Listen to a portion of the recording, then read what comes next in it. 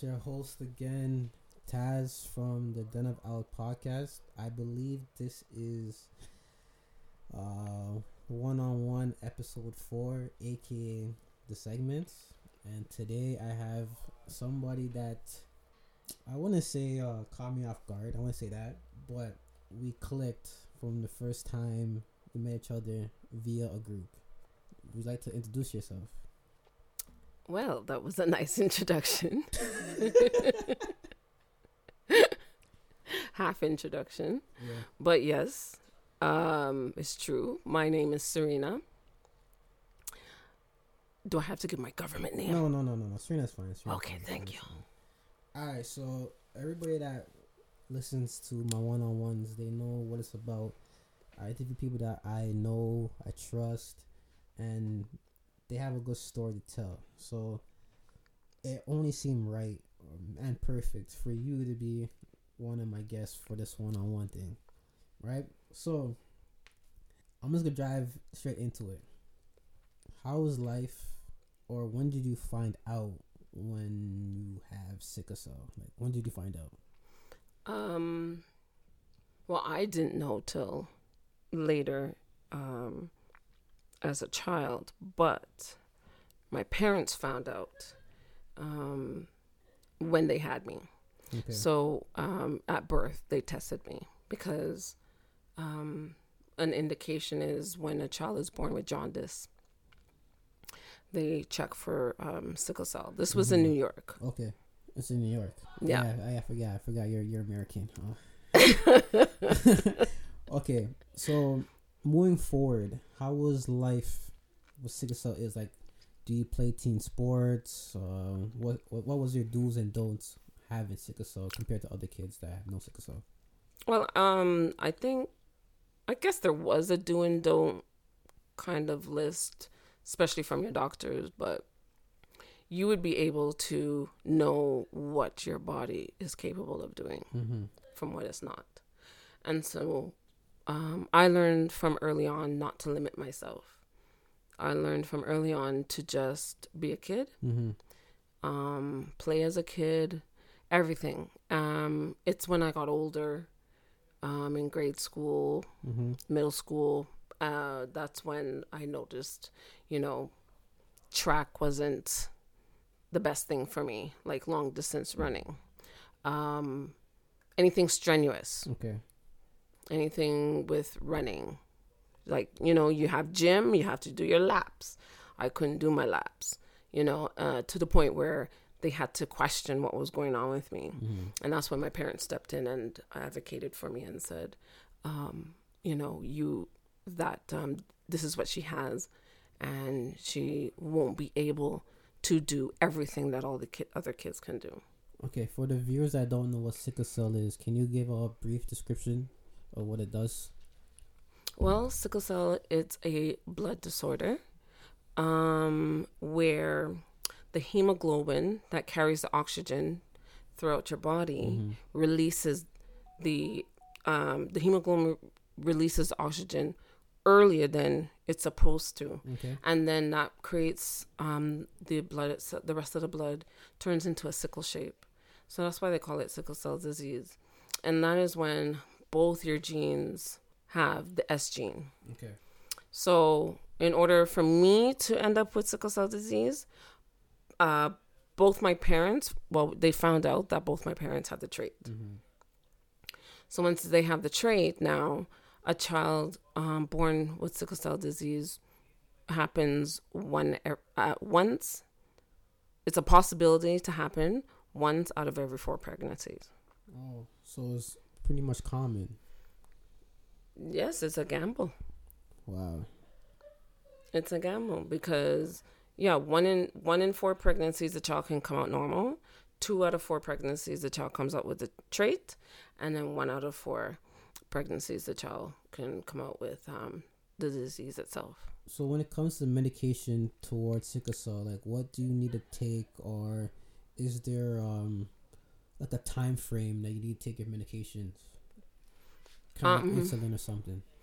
Well, they recommend penicillin for the children. growing up to a certain age. And then after that, if any infection occurs, especially during their crisis, then, they could be administered antibiotics. Okay. So, but other than that, they do have us try to have those who need it to be on hydroxyurea.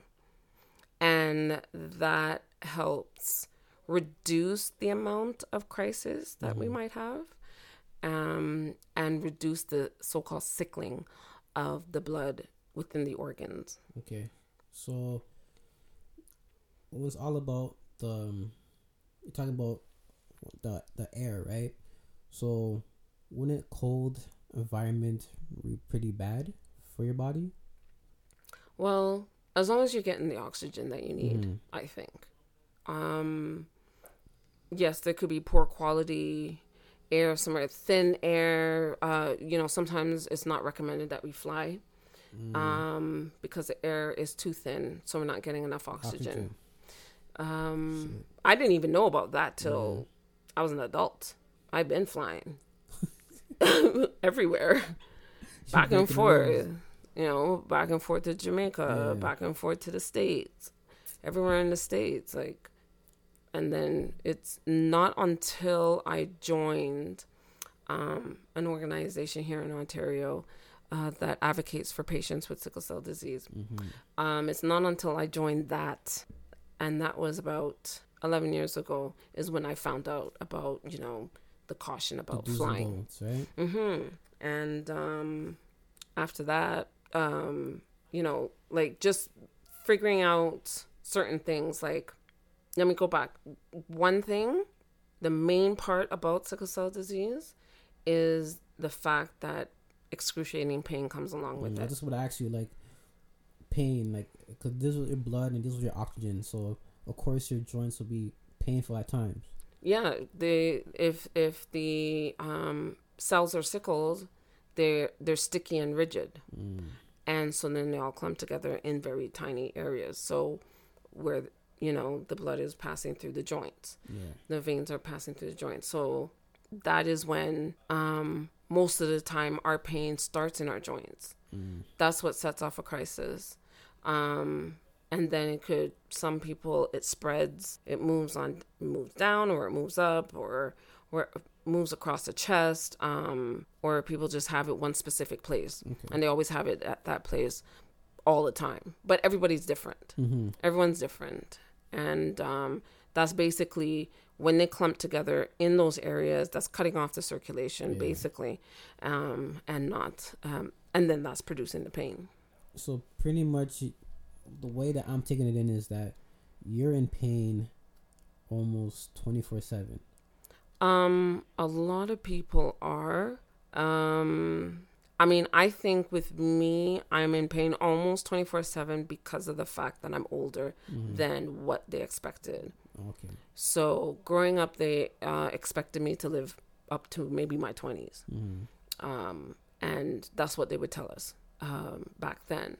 But, I'm way past that. And so now they have to deal with us getting older and possibly ailing as well. Do you believe that you surpassed their expectancy because your diet, or you think that the disease is not as bad as it was back in the day?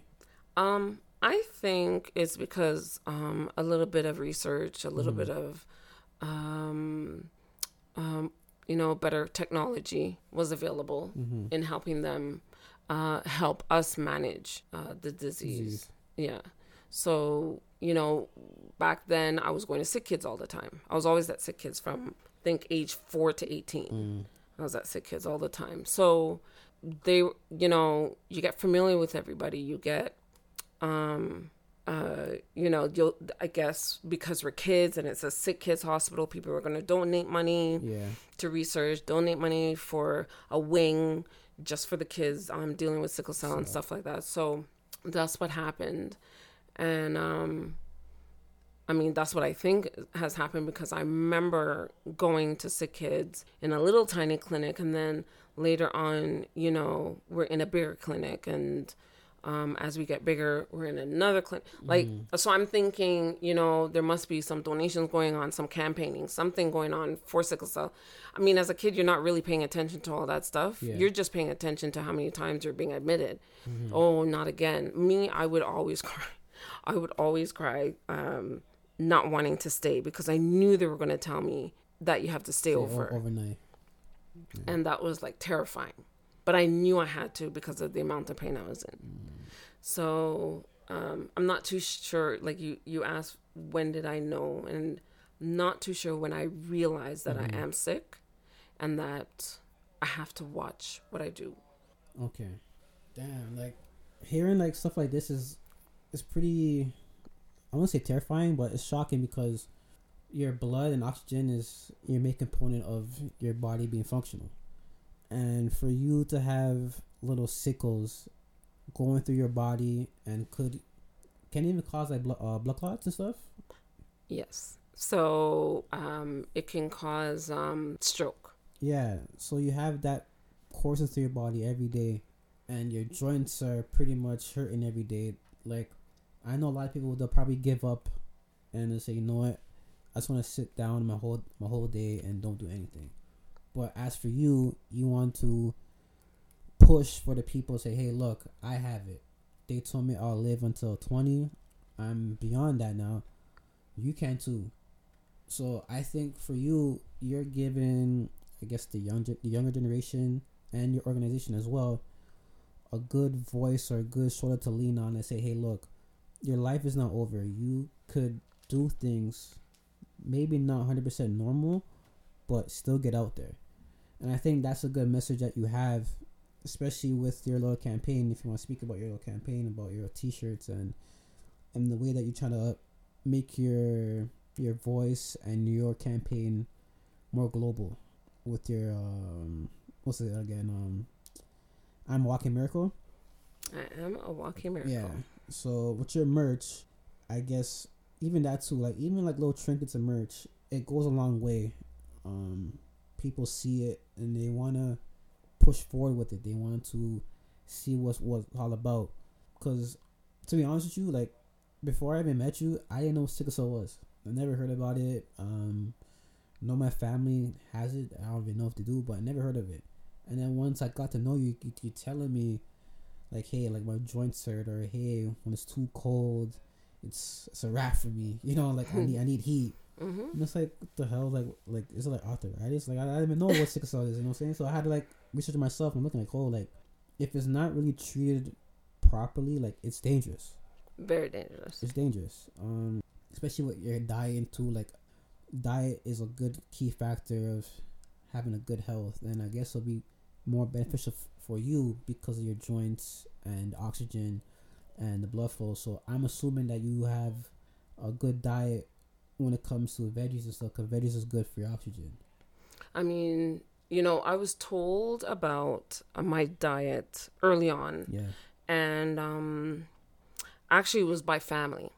Not by the doctors. It was by the family. And they talked about it. This was about 25 years ago, because this is around when my mom passed away. Mm-hmm.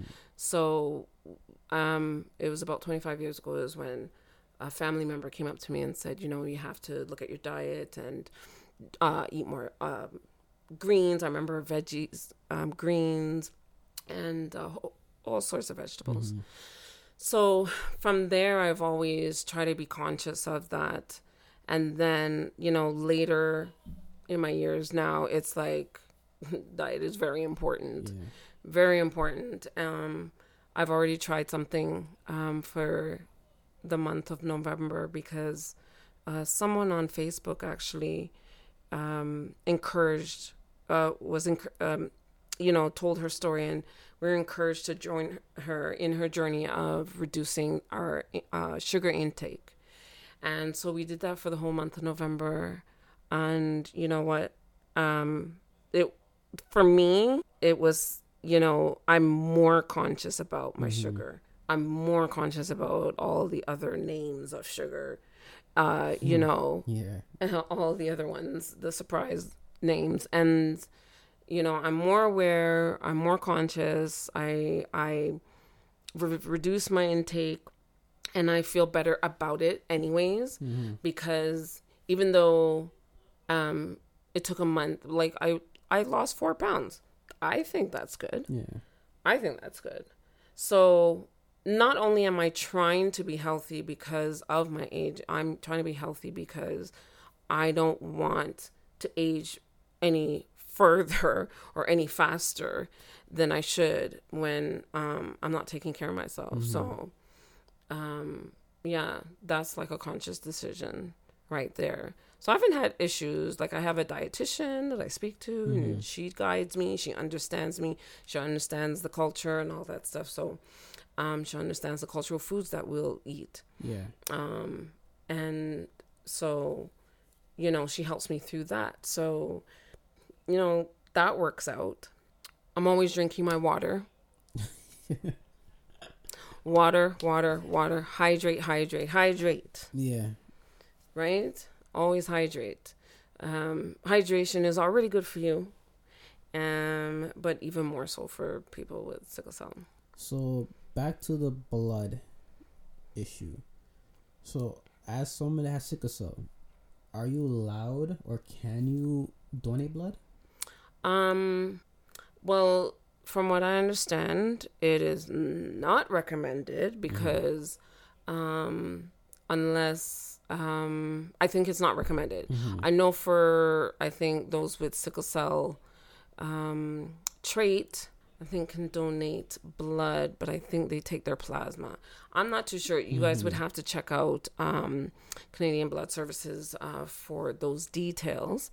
But I did attend some, you know, like a little seminar where they were talking about all that, and people were asking questions.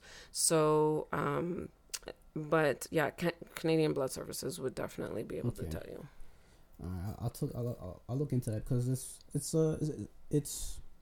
a mind, because let's just say like you wanna like really deep down wanna give blood but you cannot, right? Or vice versa, you need to get a blood transfusion. Like what? Like, is it a risk because their blood has no traits or no whatever? It's not, you know what I'm saying? Like, is it safe for you to get a transplant if there is a trait?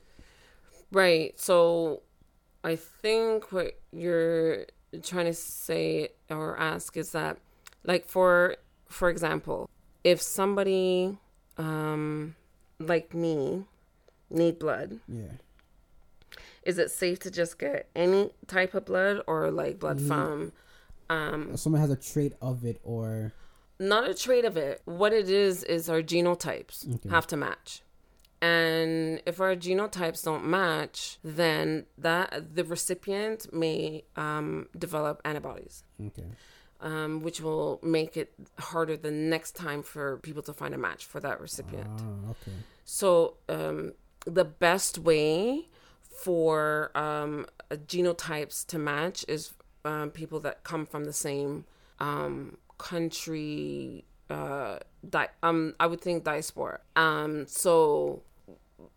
So if Black people are able to donate blood, then more Black people will be able to receive blood and won't develop antibodies and reject, you know, the next match. Not reject it, but make it harder for them to find another match without all those antibodies. Okay. So I'm gonna get a little personal.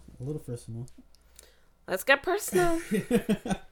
So with the sickle cell, right? Is it harder to find a partner because like say you want to have kids or whatever, right? Do you have a higher chance of your kid having sickle cell or having a trace of it? The only way you're gonna know is if you get tested. Okay. The only way you're gonna know if you get tested. So yeah, you if you already know your status, and you're dating, I feel like if things get serious, you don't have to tell them at the beginning. You're just meeting them. I'm saying, like, if things are going to turn serious, you feel like it's going to go to the next level, I feel that's when Talk about when it's the best time to bring it up and ask that person, do they know their status? Person might say no. And then you guys can actually have a date and go to the doctors and get tested for sickle cell. The date at the doctor. Yes, why not? Why not? That's your first major date. At the doctor's. At the doctor's getting tested for sickle cell. Yes. Wow. Okay, so let's just say he doesn't mind or whatever, right? Mm-hmm. But now are you a higher chance of getting sick during your labor or during your pregnancy? High risk. So I was labeled as high risk when I was pregnant with my daughter. And so back then what they did was have me visit the clinic every week throughout my whole entire pregnancy. Every week I had to go in all the way downtown. This is when I was living in Markham. Yeah, that's far. So every week, I remember it was like yesterday, Tuesday morning, I had to be down there bright and early. And it was considered high risk, but thank God I was okay.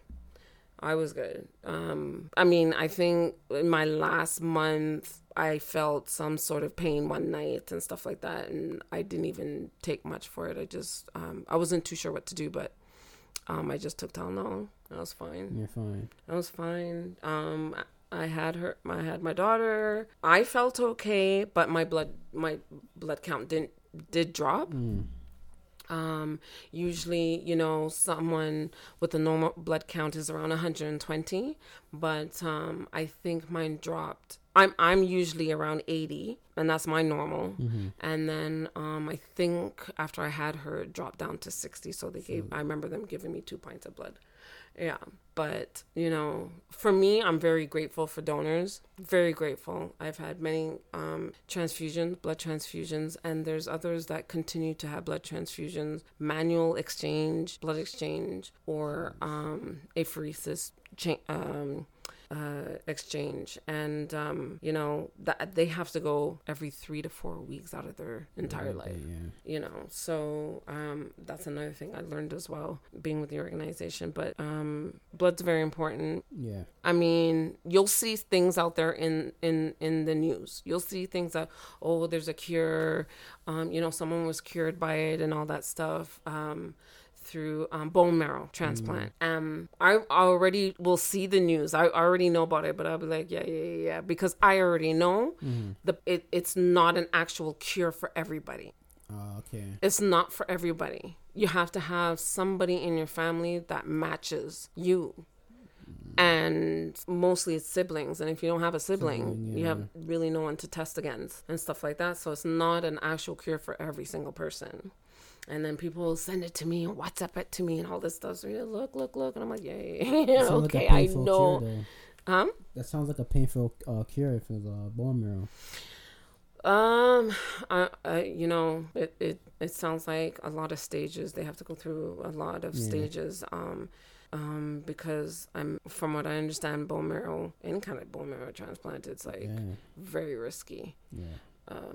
And yes, a few people have been cured that way, and I'm actually got in contact with somebody. I was in contact with someone who actually had her transplant, and she was ordering my merchandise. Oh, see, she wants to be a miracle too, man. She wants to be a warrior as well. Every guest that I have, I always ask them this type of question. So, as somebody that's in plenty of groups, plenty of organizations, to the point that I can't keep up, what do you try to teach and give back to your communities?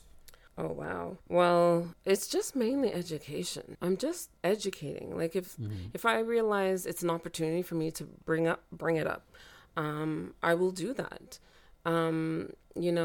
Right now I've been able to go out there and be interviewed by a program that was on the radio by professors at their university, and I was able to be interviewed by the news and all these different people. And I realized what I was doing was finally using different platforms to bring out the awareness, because it's almost like a topic that nobody wants to talk about.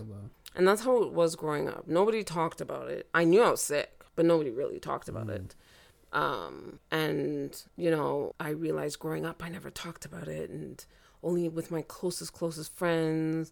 And then they would be guarding me, like, you know, just making sure I'm okay all the time. And I realized, but I can't be the only one. Yeah. I can't be the only one that has sickle cell, or at least, you know, somebody with the trait, or somebody that knows somebody in their family. And that's when I decided I wanted to be more involved. I just didn't know how. And that didn't happen till way later. Didn't happen till about 12 years ago. So 11, 12 years ago is when I finally was able to delve in and really get in with just helping people. A lot of people just need help. A lot of people are not able to work, they can work, but not sustain the job. Due to sickle cell. Due to sickle cell. And, you know, with that 3-month probation, you know, we can get sick anytime. Yeah. It can happen anytime. And, you know, we pray that it doesn't happen within those first 3 months of our first job kind of thing. So it's like, we have to watch out for that. And then the main thing that sets off a crisis is stress. And so then you're stressed out because you're hoping at work, you know, from all the hours you're working at work, it's not going to affect you, and you're not going to end up in hospital. And then you have to tell your workplace, and then they're going to tell you, oh, you're not a great fit, stuff like that. They'll find a way to let you go. They'll find a way. You know, so then that's why we encourage people to be, you know, be their own boss. Be their own boss. And that's a good segue, because as I talked about being an entrepreneur. I know during this time of COVID, a lot of people lost their jobs. But at the same time, too, a lot of people start doing online hustling or online ventures. Some people did stocks. Some people did real estate. You know, people are getting into the digital bank, pretty much. So how did you enter, or if you have or have not entered the matrix, or like to call it the matrix, to sustain your COVID pandemic lifestyle? I hate the word lifestyle, but it is what it is, you know? Like, well, you know what? I really don't even know what happened, but all I know is that I just started thinking about those that are on disability. I was thinking about how, you know, you're listening to the updates every day, every morning. You're there on the radio or watching it on TV, the updates every morning. And then I'm waiting to hear them say something about people on disability, or people with a disability, or people, you know, not able to work full or part-time. And so I realized, you know, I did reach out to the politicians in my area, and I asked them, what are they going to do about disability? And those on disability. And the answer I got was, here's a list of food banks. So I was like, okay, thank you for the list, but what's happening with, you know, because the government somehow figured out that in order for you guys, for all of us to sustain a decent living throughout COVID, let's give everybody $2,000. Well, okay, that's for those who are working. That was their income. They might not even get that much. But that's what they're getting. What is those on the disability, on ODSP, OW, CPP? What are they getting? Nothing. Yeah, that's kind of messed up. Nothing. And, you know, what we get from those agencies is half of what somebody on, say, long-term disability would get. Half of what they would be getting as a you know, part of their salary. So how do they expect people to at least function? So I realized, like, you know, there had to be some kind of disability awareness. And that's how I started thinking about my t-shirts. I came up with I Am a Walking Miracle because I used to have a walkathon team called We Believe in Miracles. And so I said, let me just try and come up with something for a t-shirt. Instead of We Believe in Miracles, that would be specific to just the walkathon team. Mm-hmm. So I said, let me come up with a more generic title. And that's, I don't know, I Am a Walking Miracle came up. I'm pretty sure it was with the help of my daughter. Yeah. And then I just used three different types of hashtags. Sickle Cell Warrior, Sickle Cell Matters, and Living Warrior. And Living Warrior is more for people who has gone through, an event in their life where they feel that they are a walking miracle. Yeah. So it's for anybody else as well. It's not just sickle cell. Okay. I probably need to get one for myself. Oh. In black and I think black and green. I like that color scheme. Oh, the aquamarine. I guess so. I guess so. The aquamarine. Yes, you I do. I like that one. That was nice. I can't lie. That was nice. So with that being said, right, with all the ups and downs dealing with sickle cell, how is it being dealt with in the healthcare division? Like when you go to the emergency or go to your doctors, how is it being taken care of? Are they giving you extra care, or they're treating you like you're like a parasite? Because like you said, you're there almost twice, maybe 3 times a month, right? Like, are they giving you the special care or aren't they not?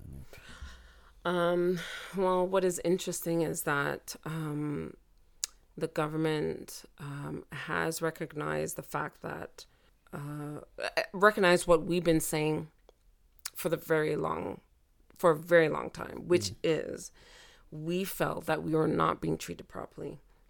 We're not being treated like all the other patients that, come into the ER with pain. Mm-hmm. We feel like we're not treated like a human being.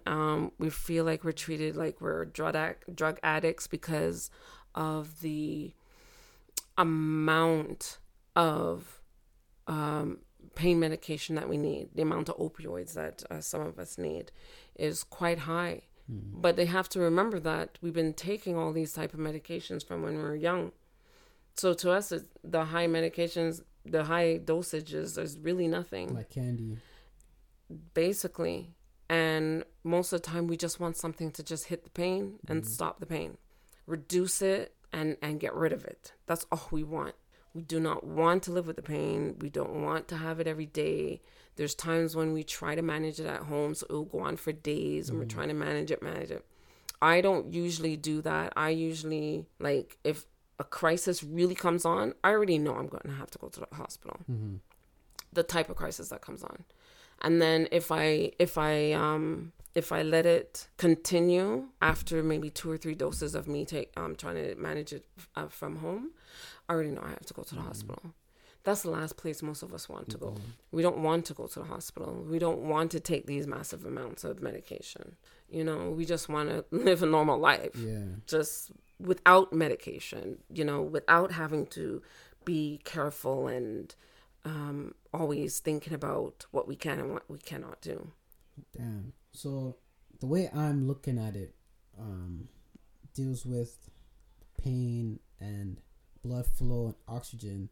My 2 recommendations, or I think that will help you out, and I think you're already doing it, will be medical marijuana and physiotherapy. Do the doctors recommend those 2?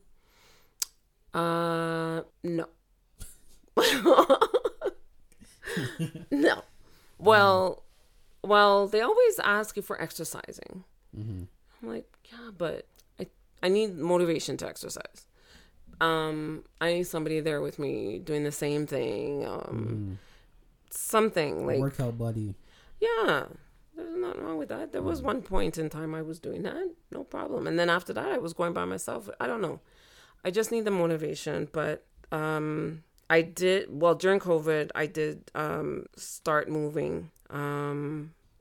Walking, exercise, stuff like that. So the next thing I want is a bike. That's what I want. I want a bike so I could just go bike riding. But I think just me trying to keep myself mobile is my goal. So I am able to walk when I get older, on my own, like by myself, stuff like that. Like I want to be able to, move around and do things like a regular person. Regular smuggler person, right? Yes, a regular person. It'd be great. Growing up must have been like awkward. Like your friends are going out to parties, you not really going out to parties. Oh no, don't get it twisted. I was at parties. Oh, okay, all right. So I was at those parties. So how about like drinking and stuff? Like you don't really... Not supposed to drink, but I was drinking. Oh, okay. Well, not to I don't want to say regular people, but not to people that don't have sickle cell extent. Like you were still partying and you're drinking, but to your limit. Oh yes. Not like going overboard. Like No. I still would just be cautious. Like I would have 1 or 2 drinks and that's it. Kind of thing.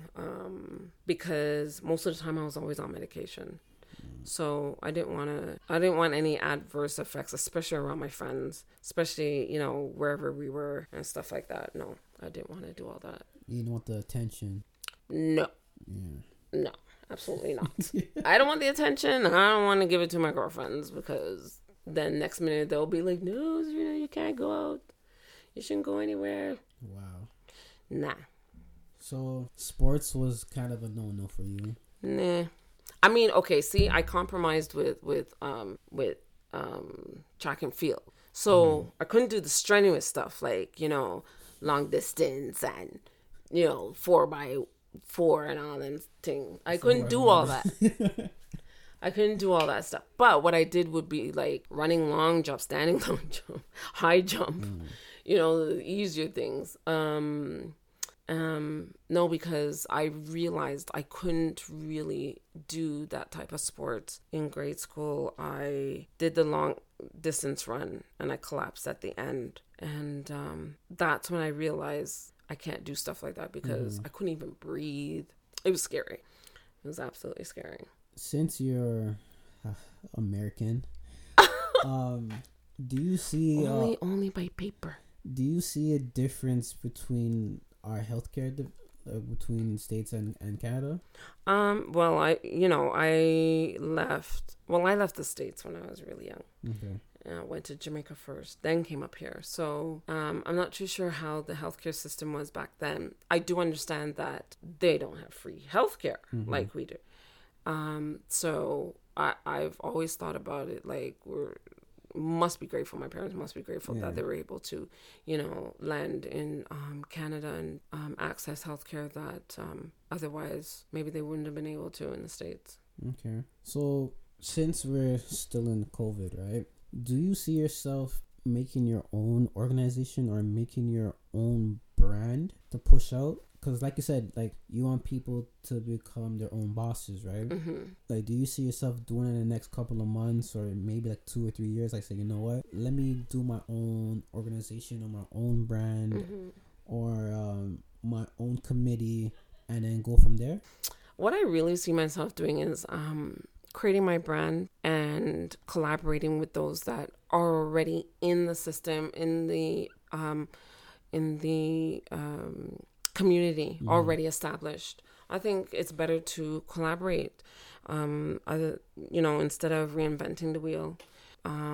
We work on each other's expertise and knowledge and lived experiences. Yeah, that's true because you pretty much helped me. If for you guys that don't know, like Serena's the one that helps me out with my marketing when it comes to my photography and gives me honest feedback when it comes to my food and my labels. How do I communicate with my guests and my customers? I call her my manager because like she really does manage me, and I think people need that.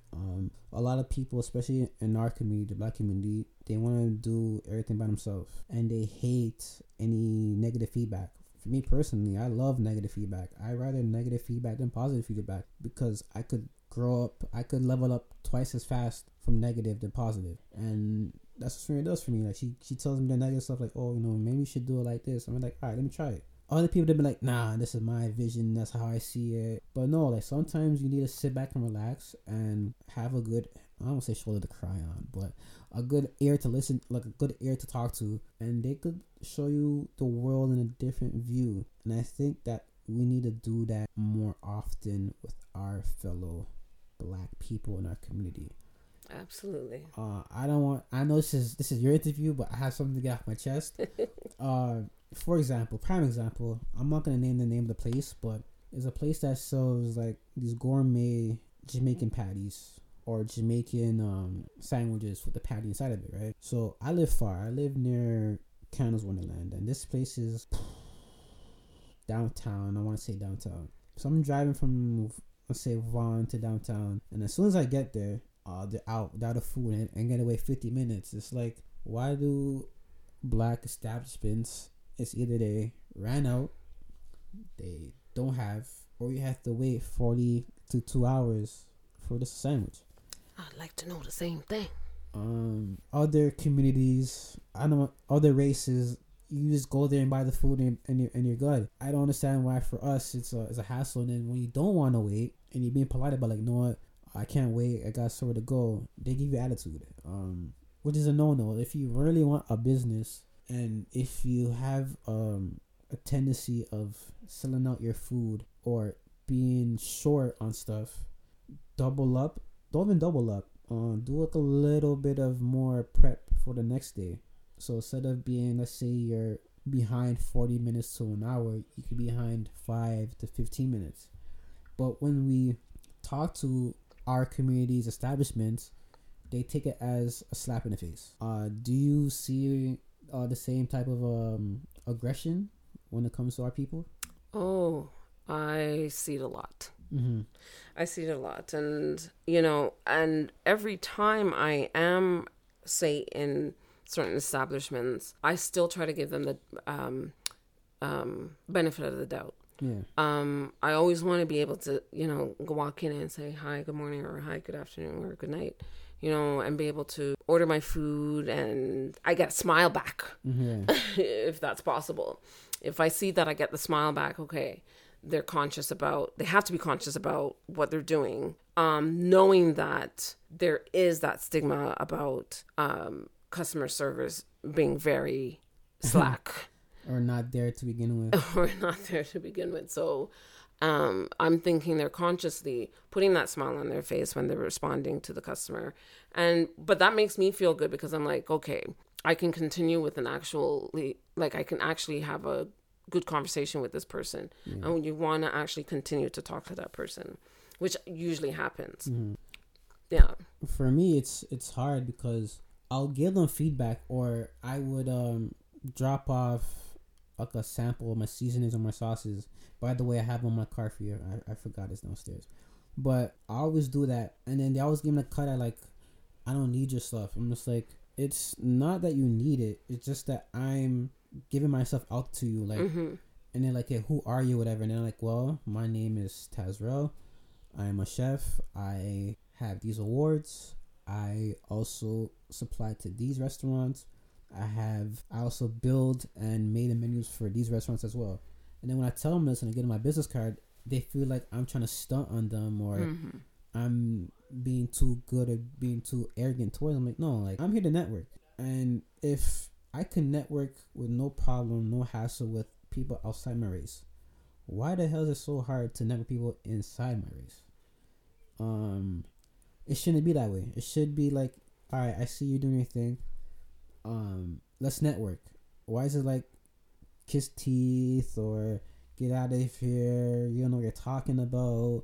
Blah blah blah. I've been cooking longer than you were born. I'm just like, it's because we weren't taught to network. We weren't taught to share. We weren't taught to. Yeah, I think we were never taught to share. We were never taught to share. We were never taught to,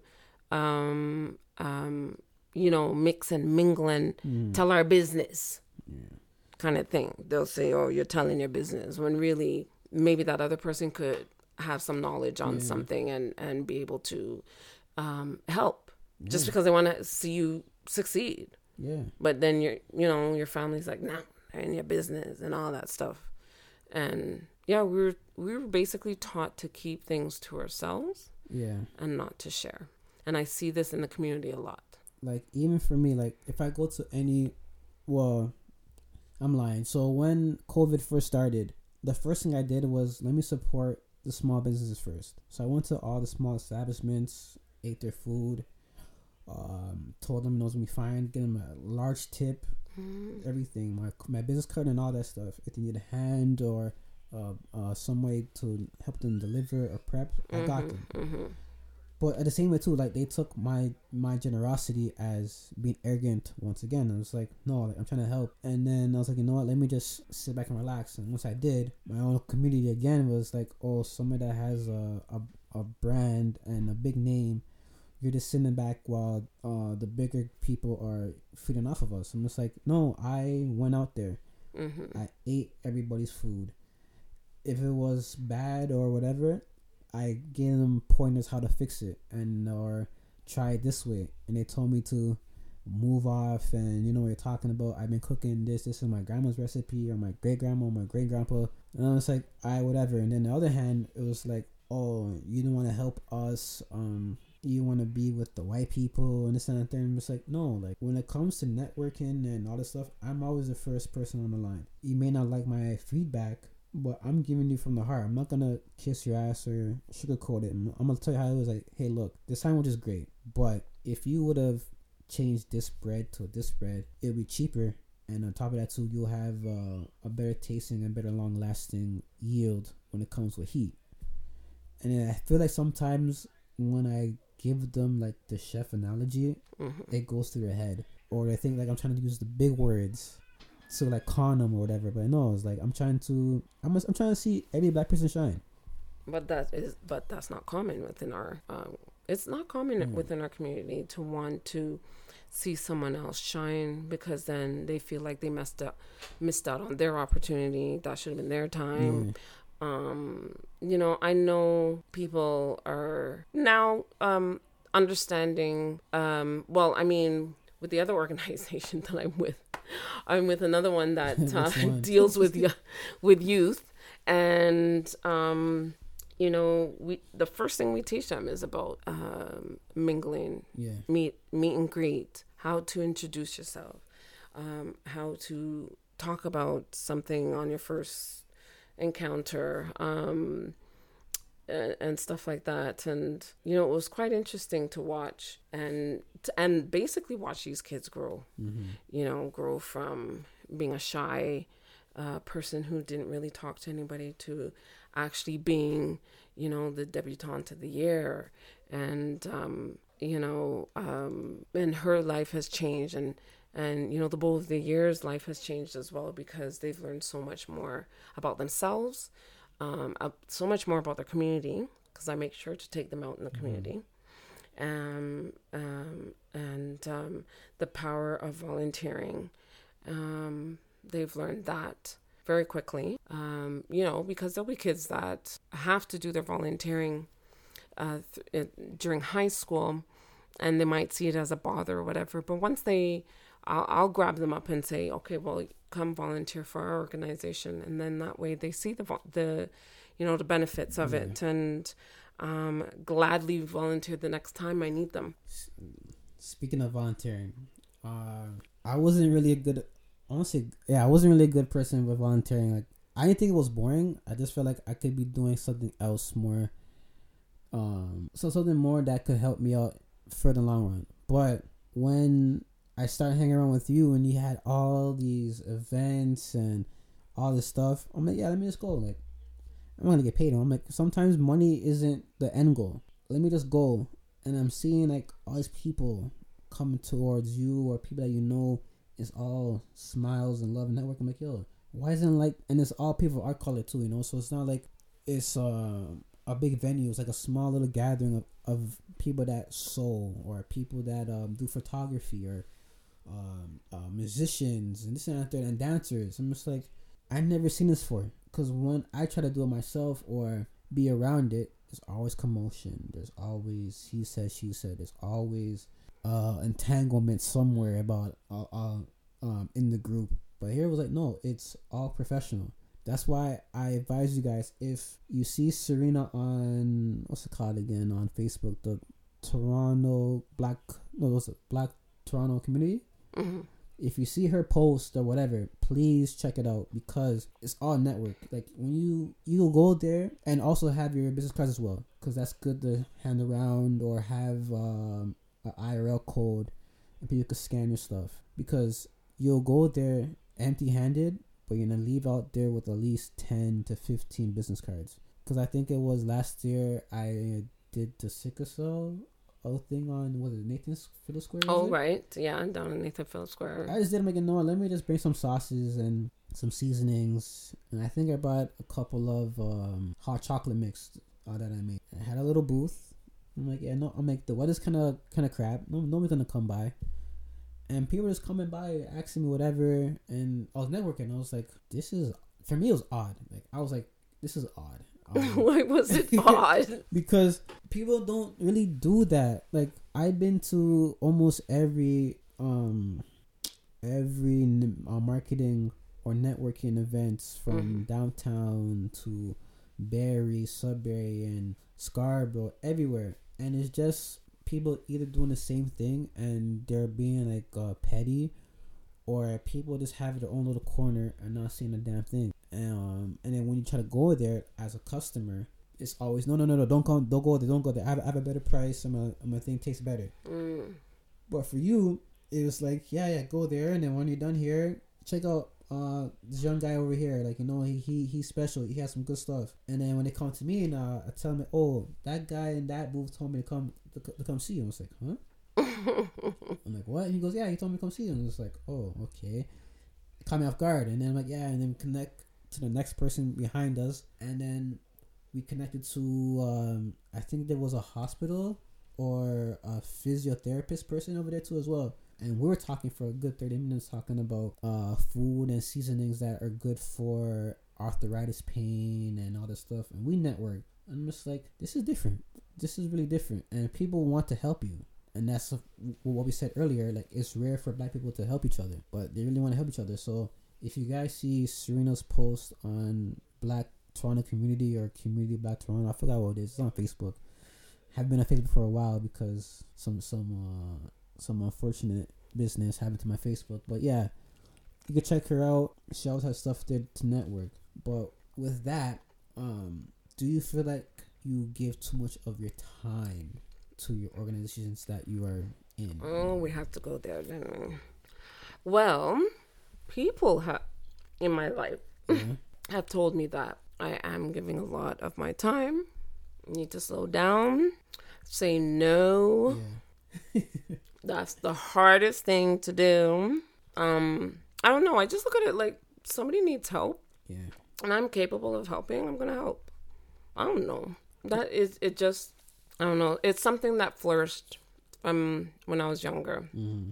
Always helping the teacher, helping the kids. Want to go babysit, help someone who's sick. Yeah. This person doesn't have lunch. Okay, I want to cook for lunch. Like, damn. I did all that stuff. Cooking people lunch too? Shoot. No, that's crazy.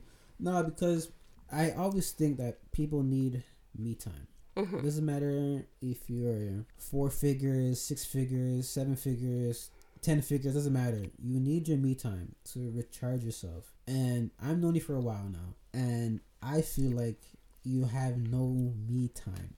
Yes, I bother you from time to time too, when it comes to certain stuff. And then something I gotta say back, you know what? Serena has about like 10, maybe 12 organizations she has to deal with.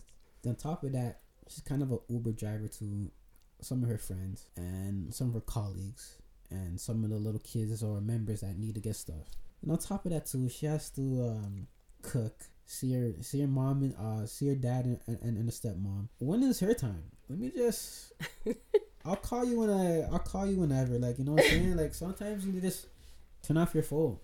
Well, it's so interesting because today I just told my daughter, I said, I'm going to put my phone on Do Not Disturb. On Do Not Disturb for the next couple of days. Because I got some stuff to do. Yeah, because I know you want to for myself. Yeah. I need to do stuff for myself. I mean, just before COVID, though, I think from late last year, just before COVID, I was trying to take some me time. and that would be my Mondays. Mondays was my personal day.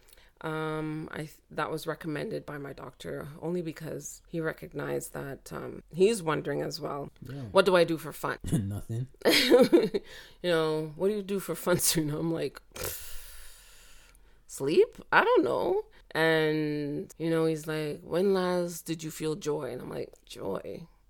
I don't know. So I said, well, in order for me to even get close to that, I would have to take the time out for myself. And that's when I started taking the Mondays for myself. So people knew, don't call Serena on Monday. Don't bother her. Or you can email her or whatever, but don't expect her to answer you till the next day kind of thing. And it kind of worked.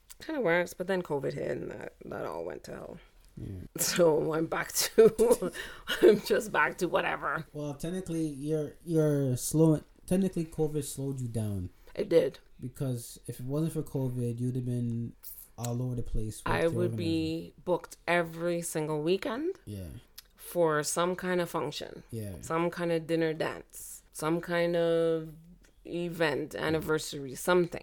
All the way up to next week. Yeah. Because we'd have the Christmas party too and all that stuff, yeah. Yeah, so pretty much COVID kind of saved you. It did. Kind of saved you. It did. You know what? I was so happy for the lockdown. I actually sat at home. I'm like, oh, I get to cook now anytime. Mm-hmm. As many times as I want. Yep. And eat. That's it. It was the best thing ever. And watch TV. If you ever watch TV. Then watch TV. Watch my movies. Catch up on my movies. That was the best at the beginning. I was very happy for it. I didn't mind. It didn't bother me whatsoever. So these are my last two questions. Mm-hmm. Question number 1. What have you learned in 2020? What have I learned in 2020? Yeah. I learned that when I speak, people actually want to hear. I've always thought, whatever I say or talk about was never mattered at one point. So when I realized now I have a voice and people actually want to hear, I realized I have to take advantage of that. Okay. That's another really good lesson to learn, to be honest with you. My last one. What has COVID taught you? What has COVID taught me? Yeah, what has COVID taught you? It has taught you patience, fear, paranoia. Wow. COVID taught me, I don't know, reality. It taught me reality. I'll always be preaching, pain is real. It's real, people. This is their reality and blah, blah, blah. To the point where I have to explain, compare different types of pain to sickle cell pain and say, I prefer pregnancy pain over sickle cell pain. And they'll be like, whoa. So that's something that they can measure, right? So now I'm thinking, if I can, COVID has taught me reality as well because of how fragile life is. Yeah. Very fragile. But I consider myself very lucky. A lot has happened. Lost a lot of good friends and family this year. Insane. And actually not even one was COVID related, but it still has me focused on the fact that life is very short. Yeah. Life's very short. It's too short. Count your blessings. And it's made me go for what I want. And stop just dilly-dallying and just do it. Just do it. Yeah, there's no time to waste. I always tell you the same thing. Just go for it, man. Life's too short for politics. Life's too short for bullshit. Just do what you gotta do. It doesn't work out. It's call it a day. Yeah. You know what I'm saying? But thank you once again. I think this was long overdue. We're both dealing with some stuff. And this whole year, it's been ups and downs. And I also forgot she also helped me out with few of the models that I have on the website as well. She's the talent or model searcher or seeker. I forgot the title of her thing is, but you gave me the title, so yeah, I forgot. You know what I'm saying? I want to say a talent search or something like that. Oh my god! She'll find me models that will suit to the shoot needs. I'm always grateful for that. You know, I always say thank you, and I never just say yeah, whatever. You know, like I always put it towards like, yo, like you don't really have to do this, but she really does do this. A lot of people don't do that no more. A lot of people don't network. A lot of people don't help each other out, which is sad. Hey, Tajwell is a great businessman. Yeah, I tried. If you don't know, now you know. Yeah, I tried it, but people still trying to hate. But it is what it is. But thank you again, Serena. Thank you. I want to say this is episode 4 of the one-on-ones. I want to say episode 4. I do too much stuff right now. I always forget. I think this is episode 4. Is there any socials that you want to put out there so people could buy your merch or see your process? Well, as my friends say, I'm terrible with advertising. Yeah, my merch is I Am a Walking Miracle. So you can find me on IG for now. Website under construction. Yeah. So I Am a Walking Miracle on IG. All right, you heard it here, guys. Also update, we are finally on Spotify. So all of our old episodes that are on YouTube, I think we have 14 episodes on YouTube. They're going to slowly integrate to Spotify. So once a week, we're going to be uploading our old stuff. But if you want to see our newest content, it's always on YouTube first. Like I always said, this is more than a podcast. This is a network. We have plenty of playlists from me cooking.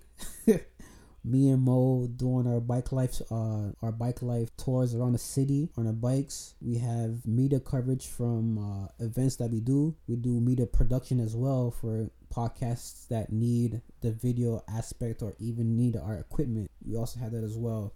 We do information panels. We do interviews with video from local events, people that are in the community, and also friends and family. I think we have at least a good 12 playlists, so you cannot get bored with our content. Everything there is for everybody, and also we have clips as well. So if you don't want to listen to the whole podcast, which is fine, we break down each podcast to every 15 or 25 minutes. So you could take 15 minutes here, another 15 there, vice versa. So like I said again, this is Taz from the Den of Owls podcast. Thank you again for Serena for coming through, or should I say I came through and we got this happening. Thank you. No problem. See you guys. I want to say next episode 14 with the 6 of us. I want to say next week. God knows, cause of lockdown. So hopefully next week you'll have a new episode on YouTube first and then on Spotify. All right, guys. Later.